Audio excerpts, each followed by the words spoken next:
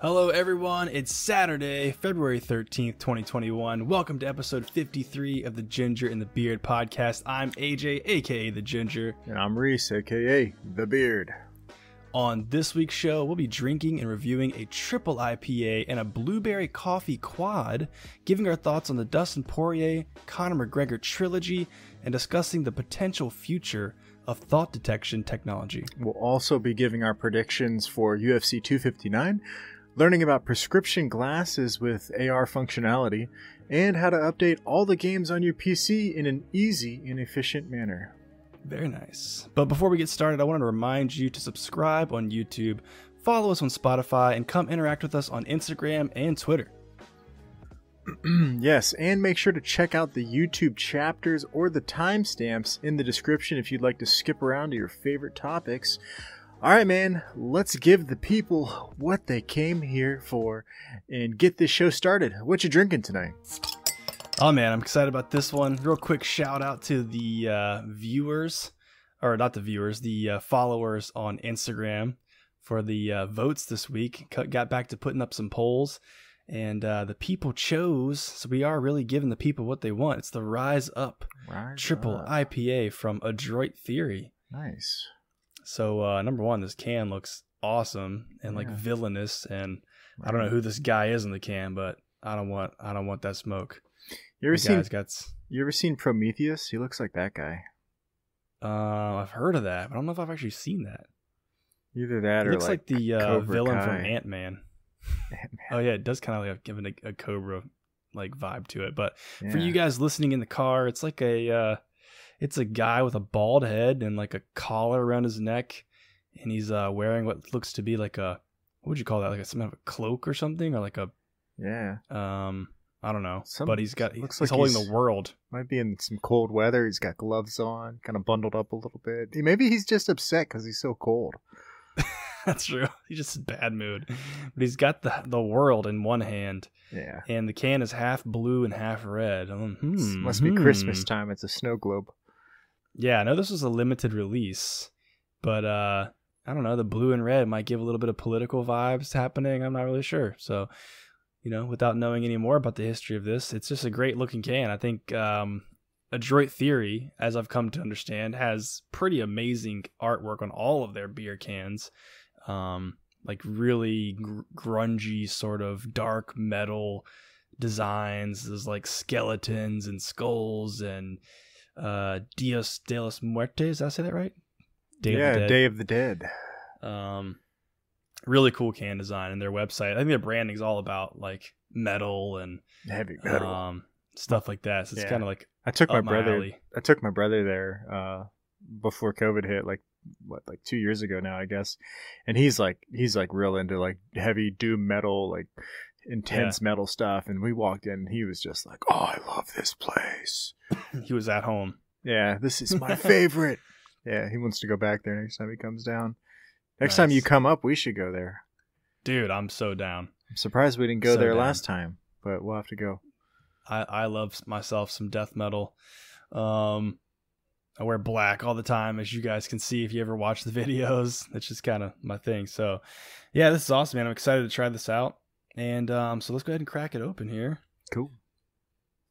And this is like kind of a perfect beer for this disgustingly rainy week. Rainy, cold, gross, nonstop. I feel like it's been raining for like eons. Ready for it to be over, dude.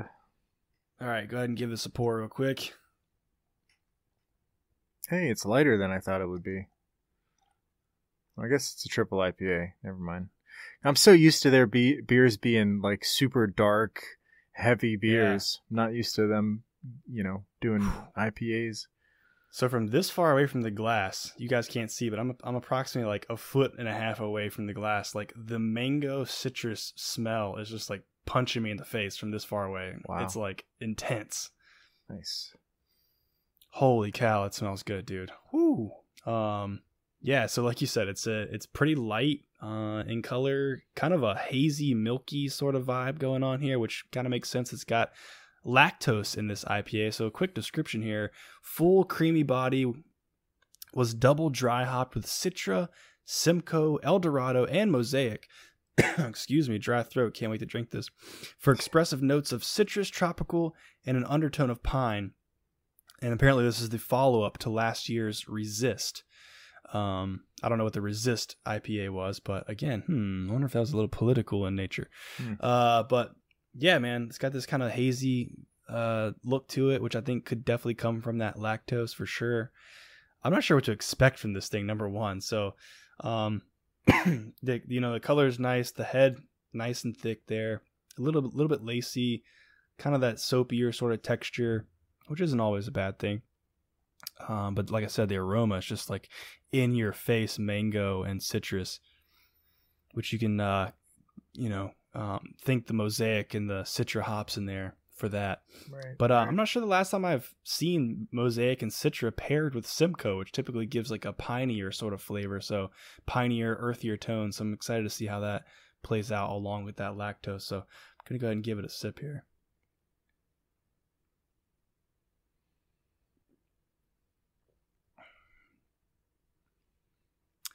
Wow. It's like I almost like can relate this to like a tropical punch, almost like a punch bowl. Wow. if that makes sense. Like it's that level of fruitiness. Some fruit punch but also, action. Yeah, like it's like, the punch bowl at a party with like the ice cream and all that stuff in there. Like it's very creamy. It's light bodied. It's not like coating the inside of my mouth very long. But there is like a sweetness to it on that first sip. And then the bitterness definitely comes through in the end there a little bit. But I'm going to give one more sip here.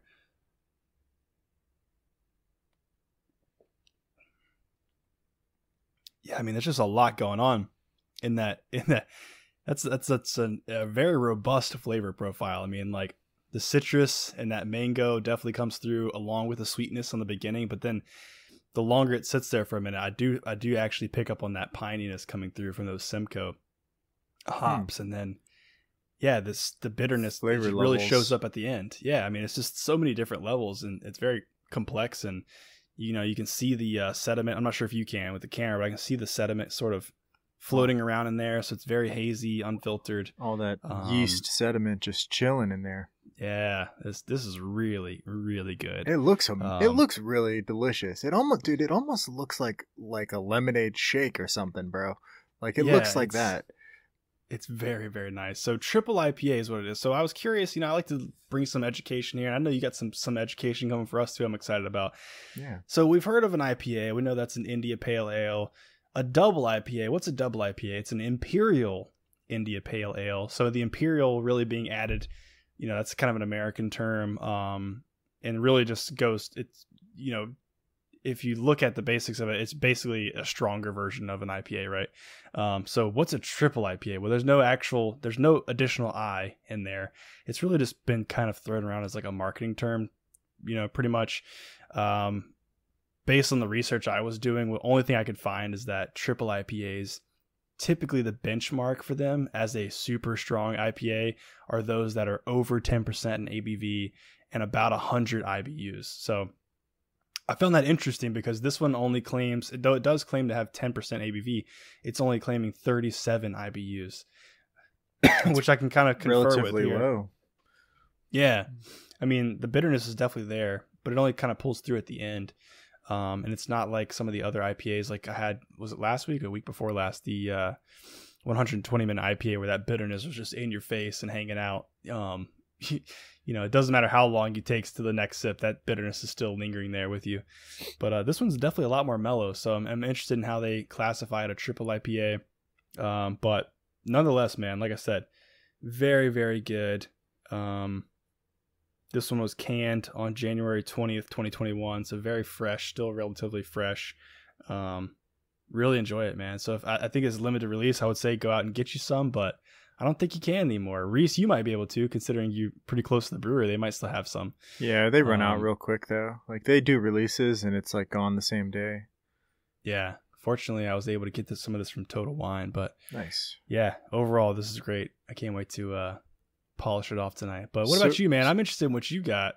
So I have a question about the triple IPA thing. So is it do they call it triple because they're putting more ingredients into it? As in, like, I'll explain why I'm asking this when I start talking about my beer, but is it a triple because they added like more, like triple the amount of hops or triple the amount of malt or something like that?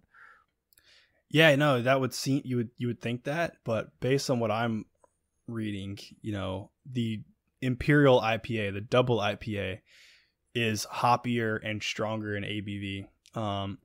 So to get hoppier beers, you need more hops, obviously. So there's more ingredient in that regard. Yeah. So I guess you could look at it that way. I wonder if that's what And they're this doing. this one did say it was double dry hopped. So Yeah. dry hopped, if you guys don't know, make sure you go check out the blog on the site. I actually put up an article on what is dry hopped beers.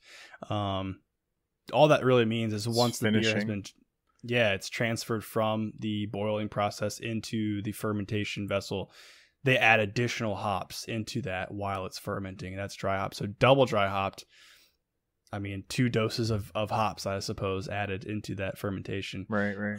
Probably closer to the end with a few days left, they add even more into it. Yep. So that's why that smell, the aroma was just hitting me in the face, because when you add the hops in later in the process, that's when that stuff just, the aroma takes off. Stays there. Doesn't give the yeast time to break it down or any of that. Yeah, exactly. The essentially the acids, the alpha acids, are what cause the bitterness with the hops. And when the hops are added in the boil process, the alpha acids are mellowed out. They're boiled away, and that bitterness kind of mellows. But when you're dry hopping them, the boiling is not killing those alpha acids, so it just stays there. Okay. Yep. So nice. But yeah, so a lot of people that I read said the triple IPA really is kind of just like a marketing term. Because there isn't actually an additional I that stands for anything there. Right. Nonetheless, man, call it what you want. It's delicious. Yeah. They got to market things. That's people come up with creative ways to say nothing. Yes, indeed. Yeah.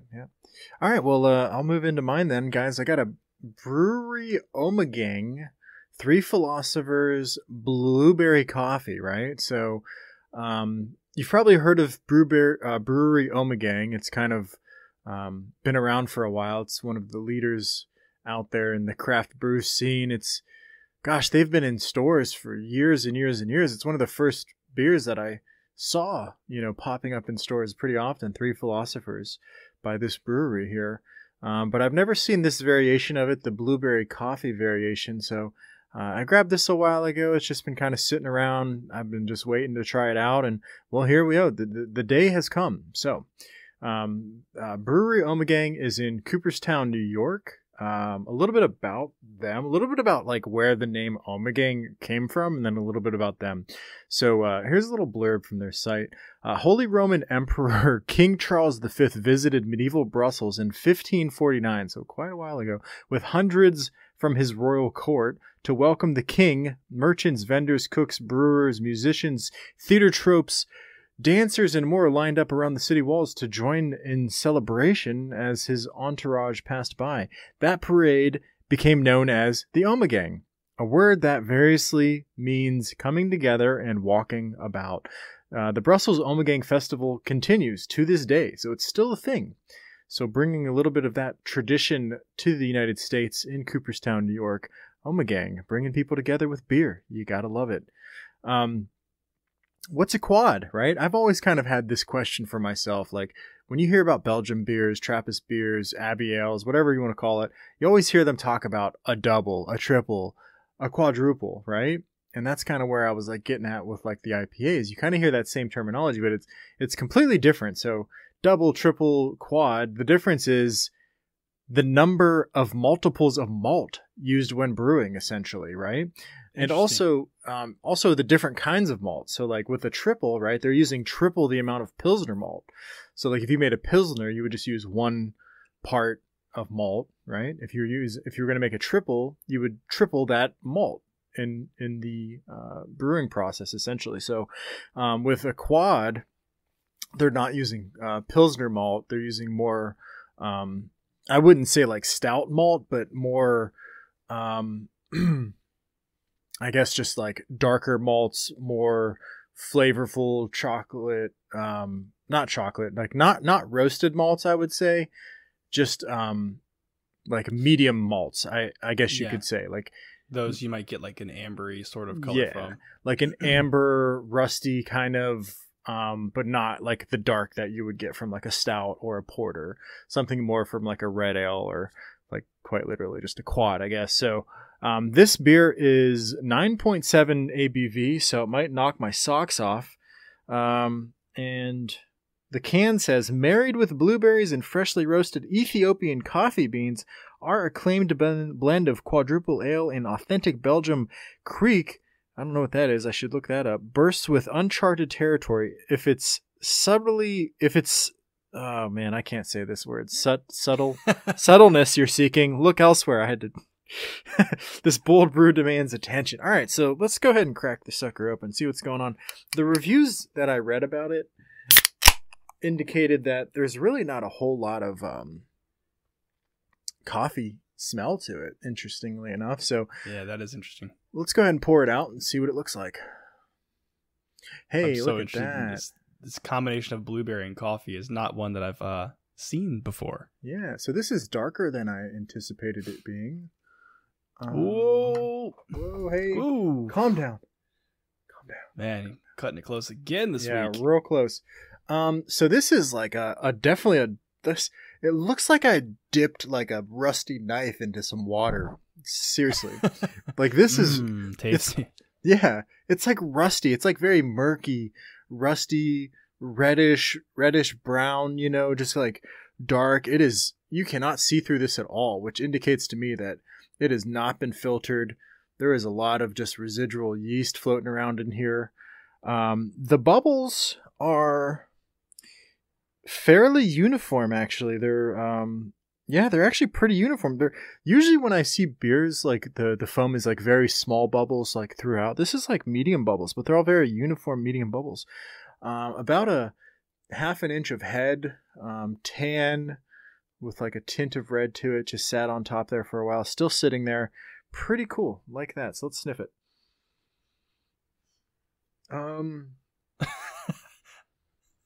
little too close. A little too close, I guess. Yeah, blueberries. It's almost like I can smell the bitterness, which is weird. I'm getting like a little bit of blueberry, which is nice. That actually smells good. Fruity. I would say it smells like slightly fruity. It almost smells a little sour. So I'm a little bit worried about this. I don't think it's supposed to smell sour, but it almost smells a little sour. It smells like berries. Faint smell of berries. A little bit of malt. It smells good though. It really does. It smells appetizing. So let's give it a taste.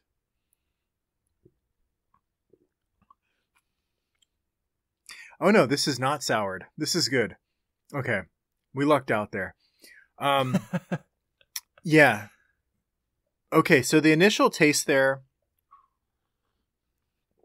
malty, had a little bit of a zing to it.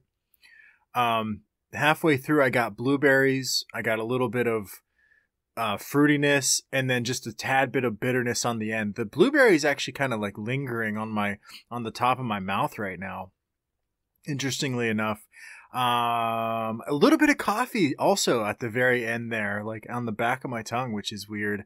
I didn't smell any coffee, but I can definitely like feel the coffee. Do you know what I mean by that? Yeah. I mean, like a dryness or like a dryness. Like I do feel like I'm kind of like I'm almost drinking a coffee right now, but the blueberry that I'm getting almost reminds me of like blueberry cotton candy. You know what I mean? Like I'm almost getting like a blueberry, like blue cotton candy kind of. It's weird. It's really weird. So how does this compare to like a sour? Is it that level of fruitiness or? Oh no, more tame? No, way more tame. This is actually really enjoyable. I think you would enjoy this a lot. It's got a really good, like, nice mouthfeel to it. It's actually kind of like light bodied. I would say like lighter, like maybe light to medium, but definitely lighter. It's got a real nice mouthfeel.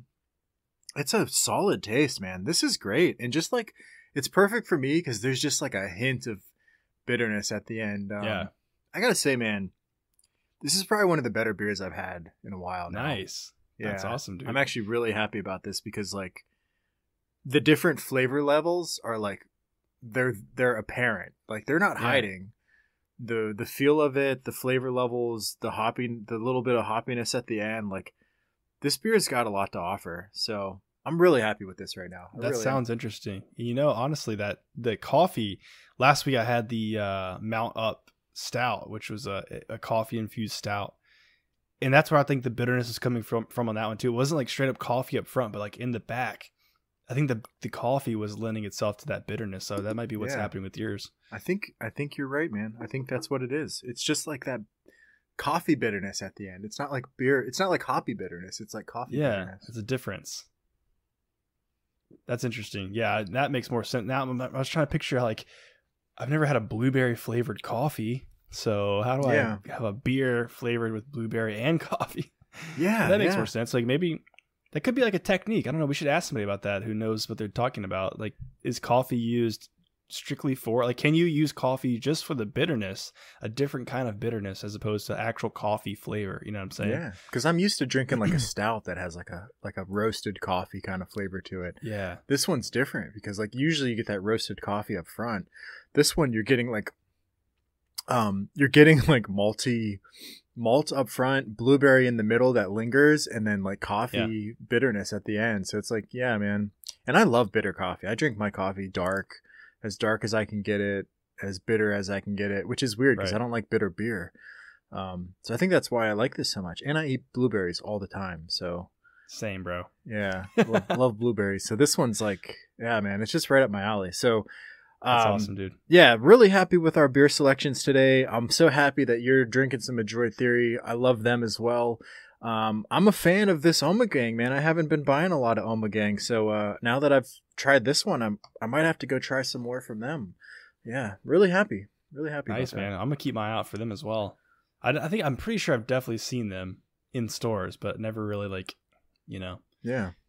caught my attention well enough to pick one up. But now I know. Yeah. Now I know it's in store. If you see their Three Philosophers, I mean, that's worth a shot too. It's it won't have the blueberry or the coffee on it. It's just it's still a solid beer though. I like quads. I really do. I like having quads. They're usually heavier in alcohol content and usually darker with some more amber. I don't like amber color with some like malty flavors. Like it's heavy on the malt, really. The malt flavors. That's what kind of gives its branding, I guess you could say. Right. So that's awesome, dude. Yeah, cool. Well, cheers, sir. Well, let us know out there, folks, what you guys are drinking. We're always, looking for some new recommendations. So let us know in the comments below on YouTube or on Instagram, Twitter. Reach out. Let us know what you're drinking. We want to find some more delicious beer. But with that, I think we got some UFC news to talk about, man. How about we move right into there? Hey, man, I am so ready. There's a lot of interesting stuff coming up and a lot of bad news, too. So I know, like repeat bad news. Khamzat Chimaev versus Leon Edwards canceled again for the third time. That's it. Three-peat cancellation. Done. Is it a curse? Is it Tony Ferguson versus Khabib all over again? We're getting there. We're almost there. Oh gosh, I hope not. Yeah, like this guy went from fighting Khamzat, that is, fighting like 3 times in a month to not fighting for like 3 months because he's had COVID. Yeah. Obviously we hope he is doing well and recovers from COVID. It's interesting to me though, like a lot of what you hear, depending on who you listen to and who you trust and what you read and things like that, is usually people that are younger, in shape and all that good stuff. The classic definition of a UFC fighter, fare pretty well when it comes to COVID and are able to kind of recover and move on. But this one, it sounds like he's still not fully recovered. And I mean, I guess smart decision on his part. Take his time, make sure he's fully recovered. You want to make sure you got all the wind you can possibly get in those lungs. But interesting that it's taking this long. And I feel bad for Leon Edwards, honestly. Yeah, I know, because he hasn't fought in a while, right? And so it's like icing the kicker, keeps like icing him, and he's got to keep going through his camps and paying the money, and exactly. So it's rough. Yeah, this has definitely been a tough one.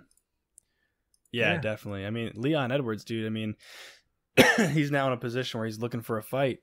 He's number 3 in the welterweight division, and he's got an 8-fight win streak right now. So, you know, he wants some action. So a lot of stuff's going on right now. I mean, Wonder Boy immediately stepped up and tried to book a fight, but it's not going to happen. The thing is, Leon's already on the March 13th, I believe it is, card. That's what he was training for, shooting for. And that's the other thing. Like, Khamzat already knows he's not going to be ready 2 months out. That's kind of interesting. But Wonder Boy is still. Oh, so go ahead. No, go ahead. You go. I was saying Wonder Boy's hands are still messed up, apparently, from his last fight. So I didn't even know he broke his hands. Actually, that's crazy. Yeah. So now it looks like Leon's calling out Nate Diaz. I saw you know, the BMF, man. I saw the BMF was getting called out too. Yep. Jorge's being called out. Yeah. Mike Perry stepping up and trying to get his name out there for a potential matchup. Come on. I want to see the Jorge fight. I really do. Cuz that's been going for a while. Like what was it? Like a year and a half, 2 years ago, there was that, you know, they had that 2-piece in a soda backstage, you know what I mean? Yeah. Yeah, exactly. Right? There's that backstage beef. Yeah, hit him with the 2-piece in a soda. Yeah. So, I don't know. I guess we'll see. We'll see what happens. We'll see how that plays out, but I just hope Leon gets a fight, man. The dude deserves a shot. He's been sitting idle for a while. It looked like was removed from the roster for a minute, then he was put back on. It's just a lot of ups and downs, but yeah. You know, speaking of ups and downs, Dustin Poirier versus Conor McGregor trilogy is in the works. I don't think we saw this coming. Dude, I wasn't expecting this. I don't want to see this. This is a money grab. This is a UFC saying, hey, let's just get as much money out of Conor as we can. Milk it. Milk the cow. Let's milk cash cow. Milk the cash cow.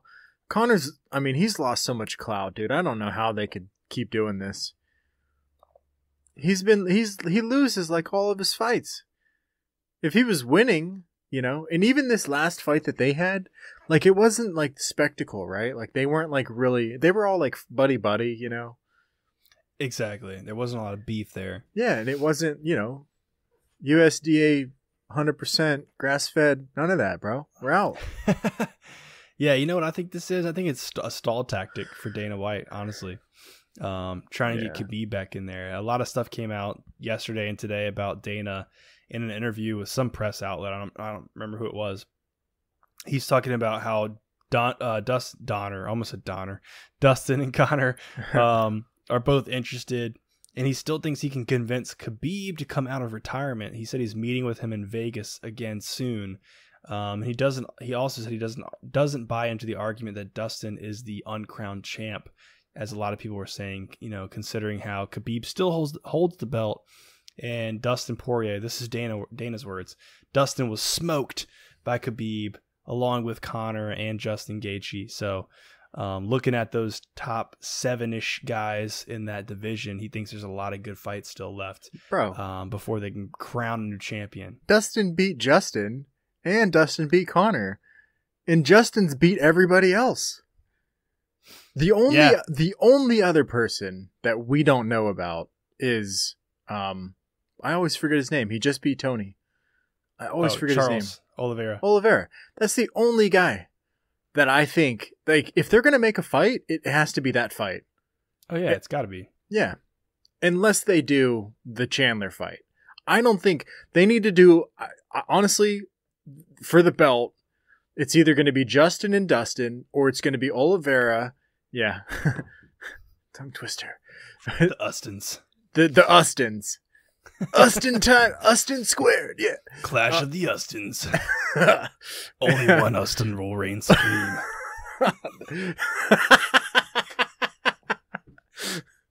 There's only room for one Ustin in this division. There can be only one. Oh man. Oh, that's great.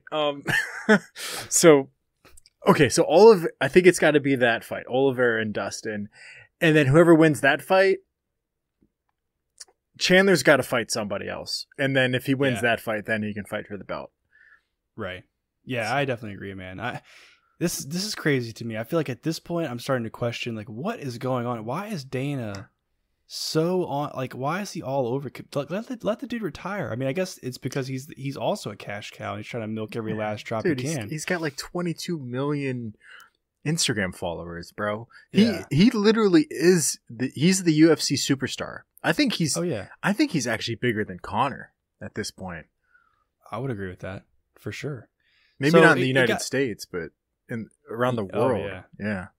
I mean, I can't get over that last fight with Justin when he pulled up with his entourage, like this crazy like Rolls Royce, like what do they call it, when motorcade.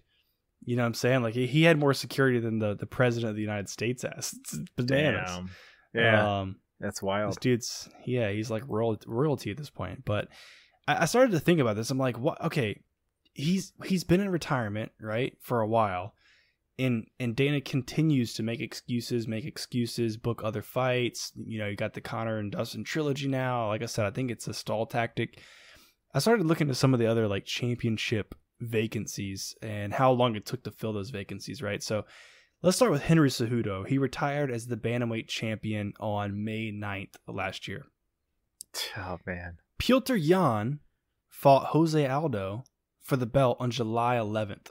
Almost 2 months to the day. Yeah. John Jones vacated his light heavyweight title on August 23rd. Didn't retire, just vacated it because he wanted to move up. Jan Blachowicz defeated Dominic Reyes for the light heavyweight belt on September 26th, almost 1 month to the day. Wow. Khabib retired after defeating Justin Gaethje on October 24th, 2020. But he still the belt has not been vacated. He hasn't fought, and we're almost in March. It's been almost 4 months at this point. Yeah. So WTF is the question. So, dude, it's because, dude, I already know. I'm saying president, freaking Dana White's the president of UFC. I bet he's getting so much pressure from the board, from the owners. I don't even remember what the company's name is that owns Zuffa. them. Zuffa? No, it's not Zuffa anymore. Oh, it's not? It used to be. That's what they started with. Oh. Zuffa sold it to the that big entertainment company for like $4 billion. Endeavor. Yeah. So the board for Endeavor, or whoever the CEO is, or however that all works, they're probably pressuring him hardcore to like get Khabib back, because we need him back for this last fight. It's gonna make millions. It's gonna make a ton of shit. It's gonna make lots of money. Get him back. We got to get this going. So that's why they haven't vacated, because they know there's a huge opportunity there. Yeah, but exactly. I don't think they're going to do it, man. I don't Just think think of the Khabib's going to do it. statistics. Probably not. I mean, think of the statistics they probably have on their end, though. They probably have a dollar figure for each fighter. Like, they have an estimate. They have some kind of algorithm built. They know how much money each fighter will bring in. So they have ratings, just like TV. I'm sure they have like. They probably have like buckets for their fighters. Like, hey, this guy can probably bring in like a tier 1 bucket of money. Yeah. Yeah. No, that makes perfect sense, actually. They look at these championship fights, especially, and those are the big cash cows, And UFC 259, 3 title fights. What the heck? What the hell? Dude. Yes, I'm pretty excited, man. March 6th is not too far off, dude. We got three weeks to go, and we're going to find out a lot. Who's fighting tonight? Hold on. Before we move on, who's fighting tonight? We've got Kamaru Usman versus Gilbert Burns headlining this event. Oh, my God, dude. I'm so excited to watch that. Yeah, me too. I knew that. I was looking at it earlier. I just forgot. Yeah, by the time you guys are listening to this, the fight will be over. That's true. But man, real quick, before we move into 259, let's just say who's your money on? Kamara, man. Me too, without a doubt. I got so much faith in that guy, but who knows, man? Who knows? Because Gilbert's explosive. He's got a lot of aggression. Yeah, they used to be training partners. They used to go to the same camp. I think I saw somewhere they had over 100 hours of sparring time together. Or no, over 100 rounds of sparring time. No shit. Yeah. So they know each other, and they dude, split off camps. The winner of that fight has already been pre-established. I'm sure of it.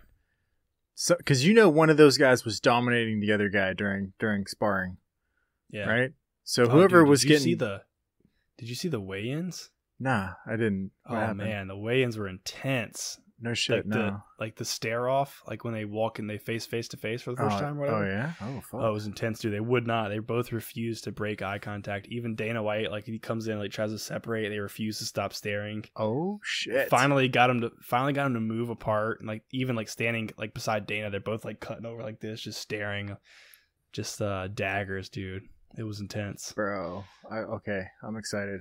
Okay. Yeah, that's gonna be. I think Kamaru's a monster, dude. I think he's underrated. Like he doesn't get enough attention, enough media hype, but that guy's a freaking animal, dude. I would love to see him either go down or go up a weight class, because I don't think he could go down. Actually, he's probably too heavy. He's so huge. I really think he could go up and take another belt, dude. I really do, but I think so. Yeah, he's got striking, he's got grappling, but.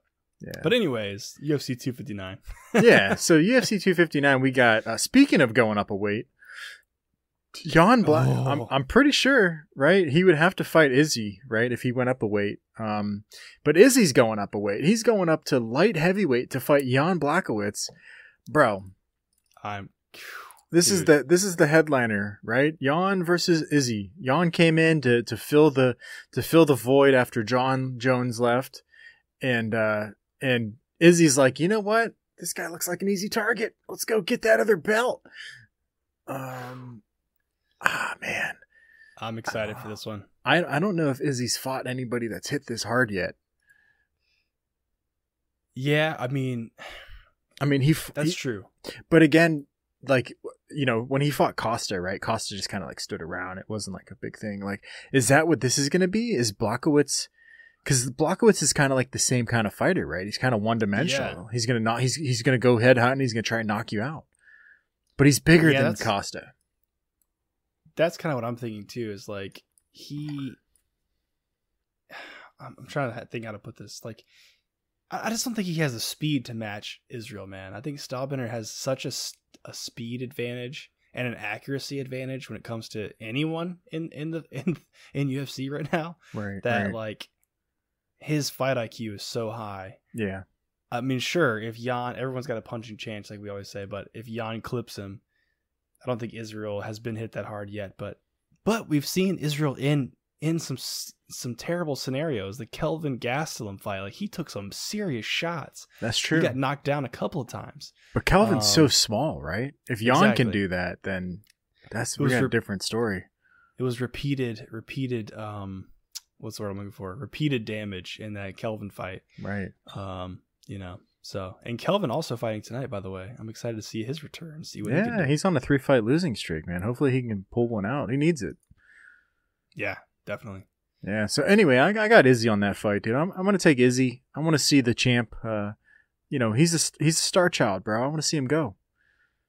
Shoot, you know, I want to see him go and take it there. I'll be in his corner for sure. Now the co-main, Amanda Nunes versus Megan Anderson. I don't really got a whole lot to say about this other than it's probably going to be over quick. Other than good luck, Megan. I hope you don't take too much damage. Yeah. Anyway, Peter Young. I mean, I don't really have anything to say, dude. Like, honestly. Yeah. As much as I like watching Megan fight, I think she's a great fighter, and she's got a huge. I'm pretty sure, without looking at the numbers, Megan's very tall. Yeah, she's got a very significant height and reach advantage, most likely.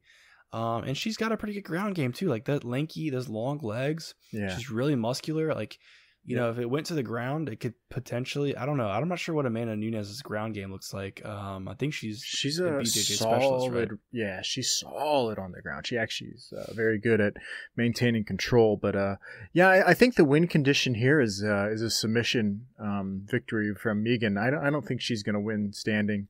I don't think her striking is anywhere near what Amanda can put up. I really think Amanda could go. Knock Peter Yan out, bro. I swear.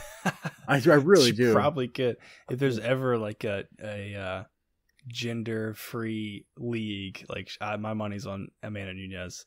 Oh yeah, yeah, for sure. I think she could take it there. So yeah, so I guess good luck, Megan. But yeah, good luck. But let's be real here. Amanda Nunes is probably gonna win that. Yeah. What now? A fight that I'm actually like, I think this is this next fight is probably the most competitive, the one that I'm probably the most excited about. Peter Yan versus Aljamain Sterling, bantamweight title on the line.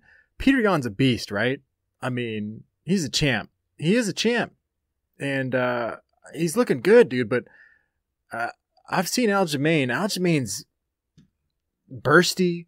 He's quick, good striking. He's got some ground game. You know, Mm-hmm. I think this one's gonna be.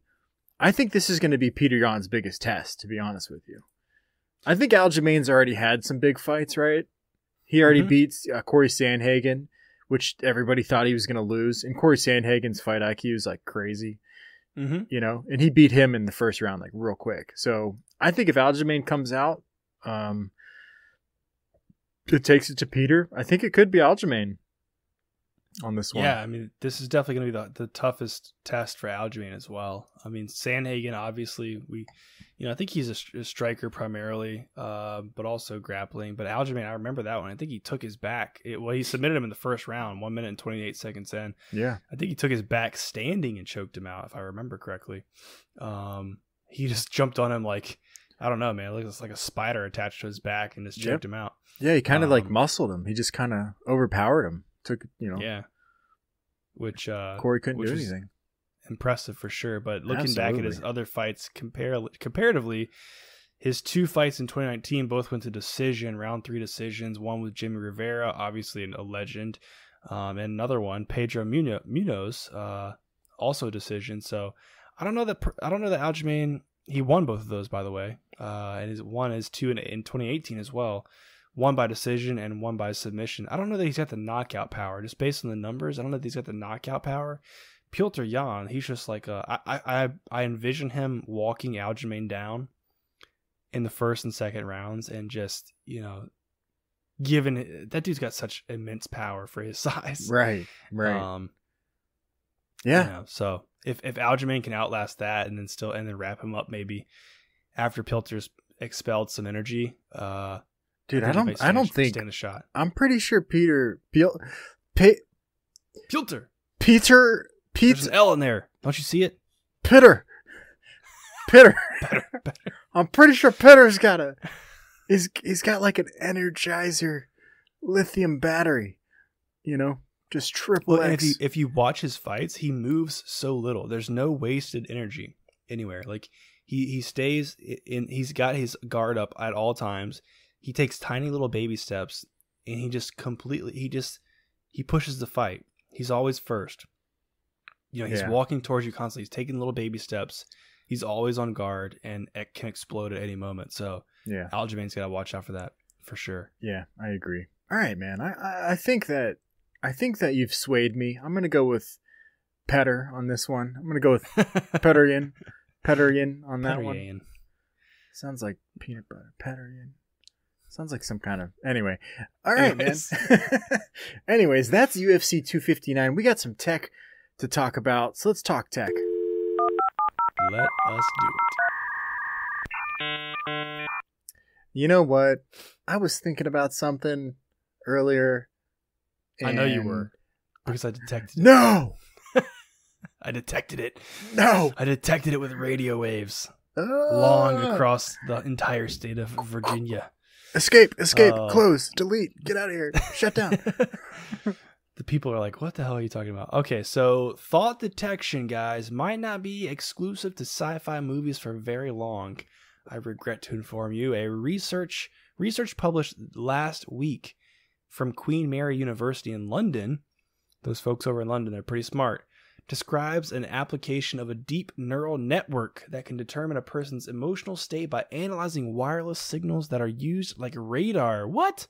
This definitely caught my attention when I was flipping through the news and headlines this week. So essentially, the technology that they're talking about uses measurements of radio waves that are reflecting back from a person to provide basic measurements such as heart rate and breathing patterns. And that information can be used to deduce a person's emotional state. So anger, sadness, joy, or pleasure. Oh. So sounds cool. Sounds pretty cool, right? That's some cool technology, but gets a little creepy if you continue reading, folks. So hopefully I don't butcher this guy's name or this female's name. Ahsan Noor Khan, a PhD student and first author on the study, said this. It's his quotes.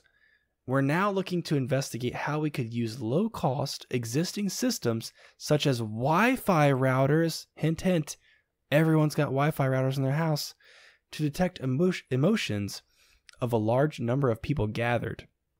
For instance, in an office or work environment. Among other things, this could be useful for HR departments to assess how new policies introduced in a meeting are being received, regardless of what the recipients might say. Outside of an office, police could use this technology to look for emotional changes in a crowd that might lead to violence. Dude. Invasion of privacy. No. Yeah, no. We're going to talk about that. No. So, so the article, which I encourage you guys to check out, we'll make sure we link it in the description below. The article's from VentureBeat. It talks about a few other applications of brainwave detection technology that already exists, such as brain drone racing. These people literally wear these helmets on their head that has like multiple sensors, and they're literally piloting drones with their thought. There's this one guy who's piloting 3 drones at the same time with his mind. So he's literally thinking, this drone go up, this one go down, this one go left, this one go right, and it's happening. Seems like some serious Black Mirror stuff. Also, there's a headset, again, not commercially readily available, but it allows people to vocalize their internal speech. So if you are mute, you can't physically speak, this thing essentially takes the vibration and I don't remember exactly how they described it, but it senses some sort of change or some sort of neurological stuff happening with your jaw. It basically can say what you are thinking. I don't know how else to describe it. You guys have to look at it yourself, but that's not good. So there's some stuff out there. Don't wear it around your wife. There's some stuff out there, right? There's already some crazy stuff being developed, but this thing we're talking about now, where thought detection of mass crowds in an office environment. You and I both work in corporate America. Yeah. Give me your thoughts. No. All pun intended. Dude, are you kidding me? This is so bad. This will get you fired. Like, there needs to be like, before they can release this, we can't do chicken. We can't do chicken before the egg kind of deal here, man. You got to put some laws in place before you let this out. Yeah. This is not good, right? And I want to see what's on the president's mind before anybody else. You better use this sucker. If you're going to use this on other people, I want to know. Do it on somebody else first. Like, no way, man. No way. I don't like this. And I don't either, man. Even at a bare minimum, where it's detecting your emotional state of anger, sadness, joy, pleasure, that's still invasion of privacy, right? Like, if I'm in an office environment and somebody breaks some hard news on me, you have no right to know, am I angry or am I happy about this news? Like, that's for me to give to you. If I want to let you know that I'm angry about something, I will do so. But if not, it's none of your business. Exactly. You know, and the fact that they used Wi-Fi routers as an example in this study, we all have Wi-Fi routers in our house. Bro, I'm about to go live in the mountains, man. This is my final straw. Are you kidding me? And my Wi-Fi router, for example, right now, and obviously it's connected to my phone, my iPad, my PC. It's also connected to my television. My TV is a smart TV. It can't function without the internet. So who's to say in a future state an advertiser runs an ad on TV and they can get the feedback directly, immediately. How do I feel about this ad they sent? And then they can make tweaks and they can make it more efficient. Coming from a marketing person, that's appealing data. You need that data would be very valuable to somebody, but also from a consumer's perspective, holy shit, dude, that's insane. Yeah, that's invasion of privacy. Like, way, for way crazy. Like it's unconstitutional to collect that data. Yeah, for sure. So Yeah. I know we got a lot to get to in this episode, but you guys let us know what you think about that. And if you're concerned about your privacy, one quick story here also to note. Facebook is rumored to be working on a quote, air quotes here, health tracking smartwatch. If you recall, last week or a week before, we talked about Facebook and their privacy concerns and how they collect data and how their business relies on that and how they give that data to marketers and how marketers use that data to sell their products to you. But this smartwatch is rumored to be launching in 2022. It will apparently focus on health and messaging, but it also has a cellular connection. So what does that mean? It doesn't need your phone to keep tabs on where you are. So it will be connected to the internet at all times, no matter where you go. You might recall that Oculus now requires you to have a Facebook account. So if you have an Oculus headset, legacy folks, it's kind of a blurry line, but any new Oculus headset requires that you're logged into your Facebook account while you're using the device. So I can't imagine that this smartwatch would function without being logged into Facebook. So at all times, you will be logged into Facebook. They will know where you're going. They'll know what your health is. They'll know, are you exercising? How are you exercising? When are you exercising? How is your body responding to that exercise? Yeah. And you got to believe that data is being given to some other companies. I'm not a conspiracy theorist here, and I'm also not somebody who's that concerned about the privacy of my own data because I don't think I have that much to hide about myself. But also, there's a line. I feel like we're getting close to that line where you just can't cross. You know what I'm saying? Yeah. I'd be okay with this if it lowered my healthcare rates. You know? Fair enough. If they took this data and were like, okay, we're going to take your data and then we're going to spit you out a dollar amount that you got to pay every month for healthcare, I'd be cool with that because that's like fucking motivation, bro. That's like, hey, oh, okay, so you're telling me if I work out more, I'm going to make more money? I'm going to keep more of the money that I already have? Oh, sounds good. All right, bro. Let's get these abs. Let's go. That's a good point, man. That's like the progressive model where I think it's progressive where the safer you drive, the less you pay. Yeah. I could get down with this for sure. If I would buy into it. If they said that, you know, it's going to lower my rates, I'd say, yeah, collect my data. Go for it. I'm cool. If it was anyone but Facebook, I'd be about it. Yeah. If Allstate sold me a little Fitbit thing, or if Fitbit said, hey, dude, we'll give you this free Fitbit, but just know we're going to take your data and send it to Geico or whoever Anthem or whoever your health insurance provider is. If they partnered with my health insurance and like my health insurer came to me and said, hey, we're going to do this. We're partnered with Facebook. You can opt into this if you want. Then I'd be like, okay, cool. Yeah, I will do that. But the worst case scenario I can imagine is I'm sitting on my couch scrolling through Facebook and I get an ad that pops up and says, hey, you looking for some new running shoes? Hey, you need some motivation? Here's a 6-week boot camp training DVD video that I'm going to sell to you because I noticed you haven't worked out in a while. You know what I'm saying? Like stuff like that. Or, hey, here's a medical company who sells a blood pressure medicine because your blood pressure, I don't know, bro, looking a little high. Yeah, yeah. I'm going to start going to the library again, bro. Like, I'm done surfing the internet. I'm going to the library. But, so moving on, this kind of plays into this whole thing as well, right? Because like they could easily use this next piece to tap into, you know, what you're talking about, stealing your privacy information, like tapping into what you're looking at, you know, all that stuff. So AR-powered prescription lenses, right? So like this has been a question that I always pose because I wear glasses and I have like pretty bad eyesight, like middle of the road, I would say, not the worst, but I always ask like when we start talking about like lenses and whatnot, and VR lenses or whatever it may be, blue light lenses, you know, do you got prescription, right? Because that makes life easier rather than me having to put contacts in to use the product or whatever it may be. So LuxExcel is a company specializing in 3D printed prescription lenses. They're partnering with Wave Optics, who develops waveguides and projectors. What are waveguides and projectors? Okay, so waveguides basically is this technology that can go on a pair of lenses that can like portray 3D images by like modifying or not modifying, but like using light waves basically. And the projectors are just projecting light onto the waveguides, and then the waveguides are used to make it look like something, I guess. I'm probably butchering that, so if you know more than I do about that, send me a message and help me understand it a little bit more. But that's how I understood it.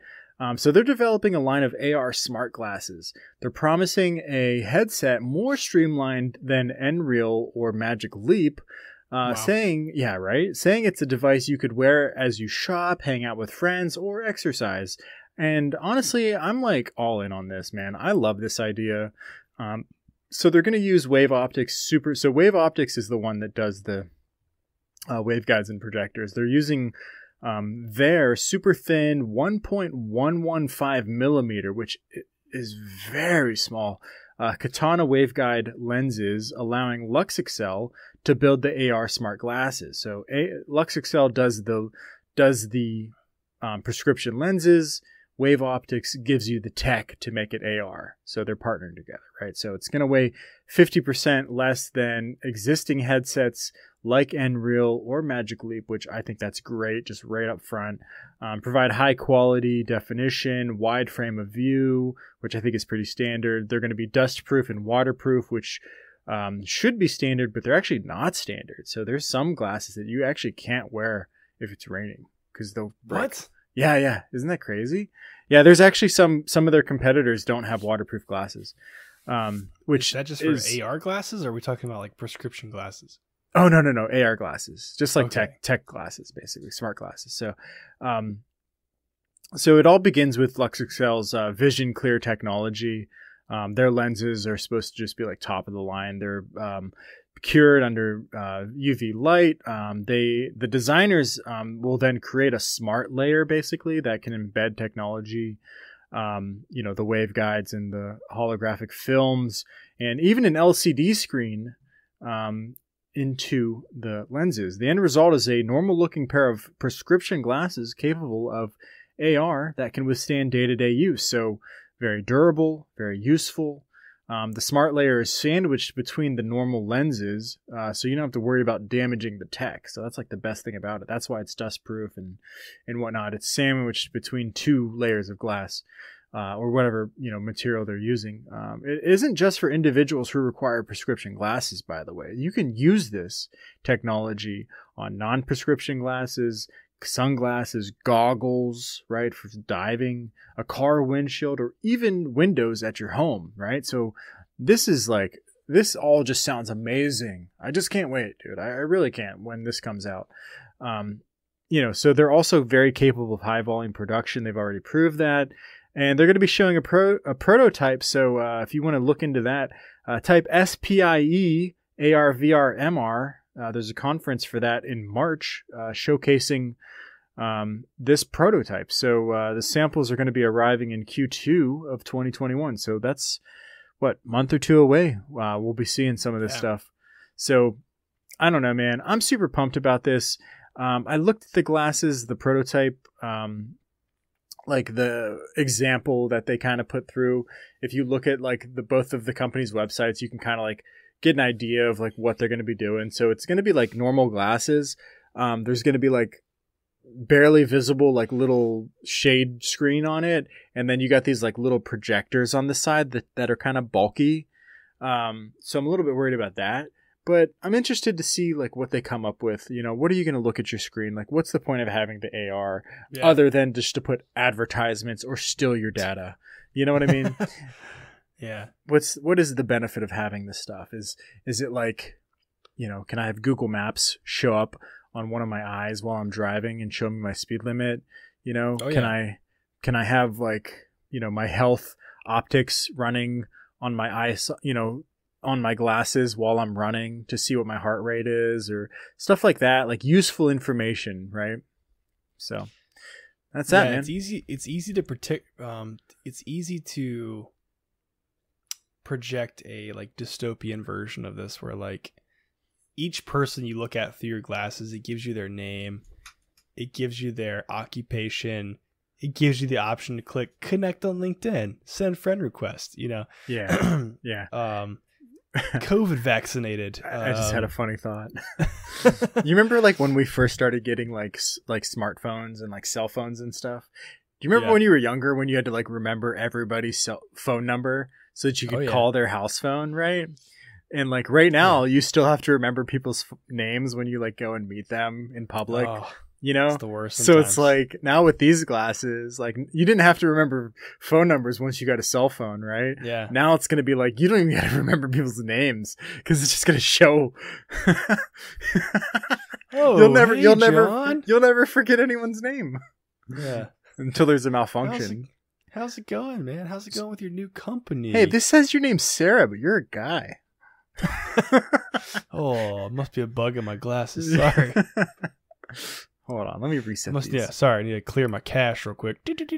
Yeah. Clear my browsing history. Boop, boop, boop. Oh, whoa, hey. Yeah, that's hilarious, man. Pretty exciting, but also very scary. Same with this is all the news that we did for tech today was just like very dystopian, like Black Mirror. But honestly, I could see some really interesting practical applications for that, though, like measurements, for instance. One of the coolest things I've used AR on my phone for, and I've only used it a couple times. Oh, those are double D. Is the not that, bro. Oh my god! I was thinking like inches and centimeters, but okay. Whoops.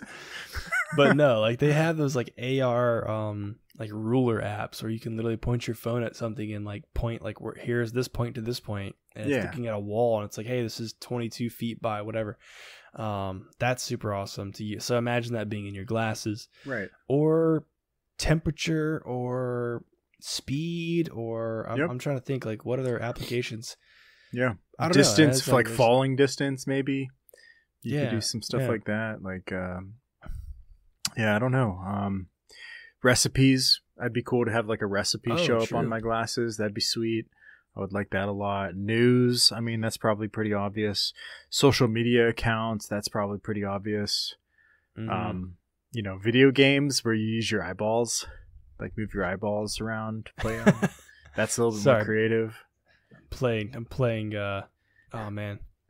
What's the game where you shoot the aliens? The old retro game. Space Invaders? Space Invaders, yeah. Oh, boom. Yeah, Space Invaders. Sorry, I'm playing Space Invaders for now.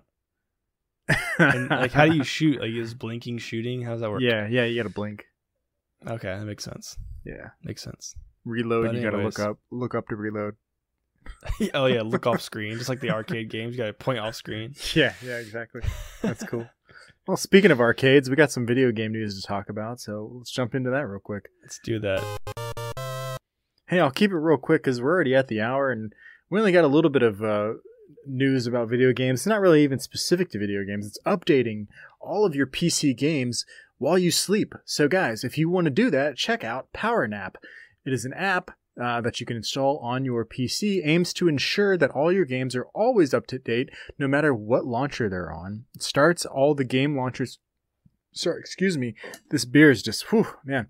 It starts all the game launchers on your PC, enables them to begin their update processes, and it keeps the PC from going to sleep.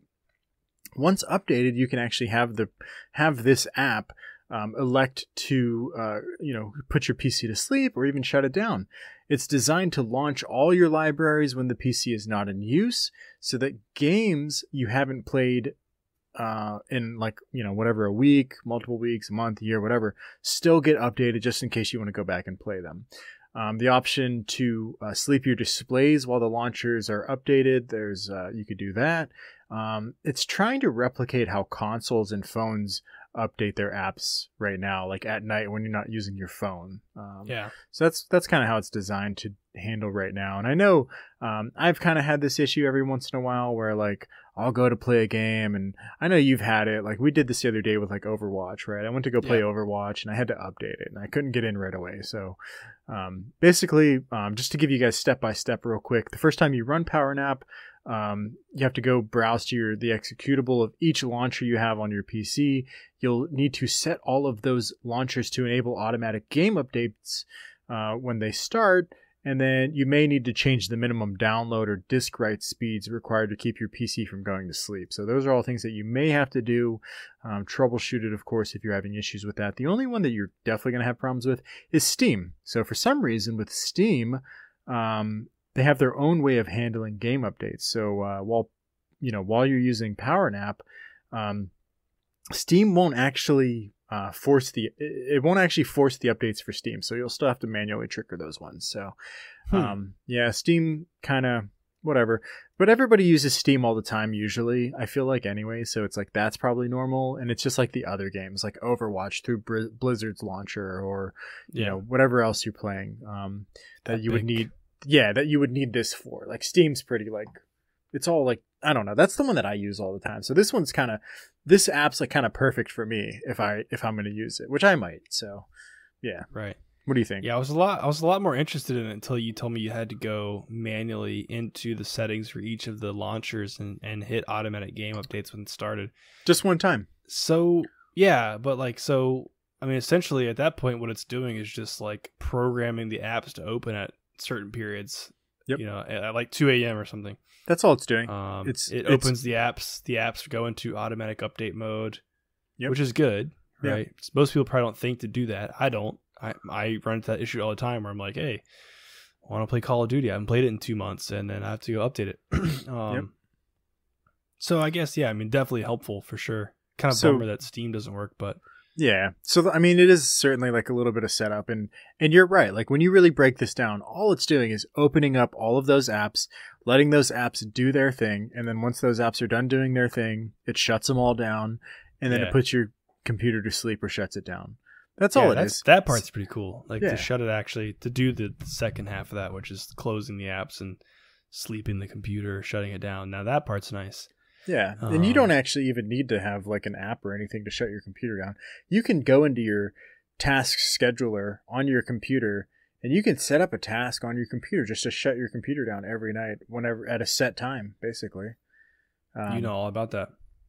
Yeah, you remember when I used to do that all the time? Yeah, and I'd be like, I turned it off in the middle of a game, and like, what? Why is Reese not talking? Oh shit! He's like, oh, my computer restarted. I'm like, damn it! Yeah, I used to. My computer shut down. Yeah, exactly. I used to have it set up so like every day it would shut off, so that like I would stop playing video games and go to sleep. But then I would just bypass it every day because I learned how to bypass it automatically, and so now it's just I don't even use it anymore. I just shut it off because it was just a nuisance. But yeah, like I'll show that Reese who's the boss. I'll show that Reese from a year ago who was trying to be like responsible. Yeah, I'm the master of my domain. Yeah, I'm gonna play all these video games. Yeah, that's right, awesome, man. Well, that's pretty cool, man.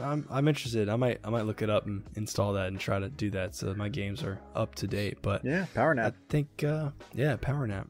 I almost took a power nap earlier today, actually. Yeah. So yeah, I think that like you said, we're a little bit past our hour mark here, guys. If you are tuning in for the first time, or if you've coming back to the show, if you listened to some before, we appreciate you guys being here as always. And we ask that you like and subscribe here on YouTube, follow on Spotify, and come say hi on Instagram and Twitter. We're quite friendly, quite active, and we look forward to speaking with you guys. Heck yeah, man. That's for sure. And of course, if you really want to help us grow the show, please share this episode with a friend who you think will like it. For now, we will see you all in the next episode. Peace.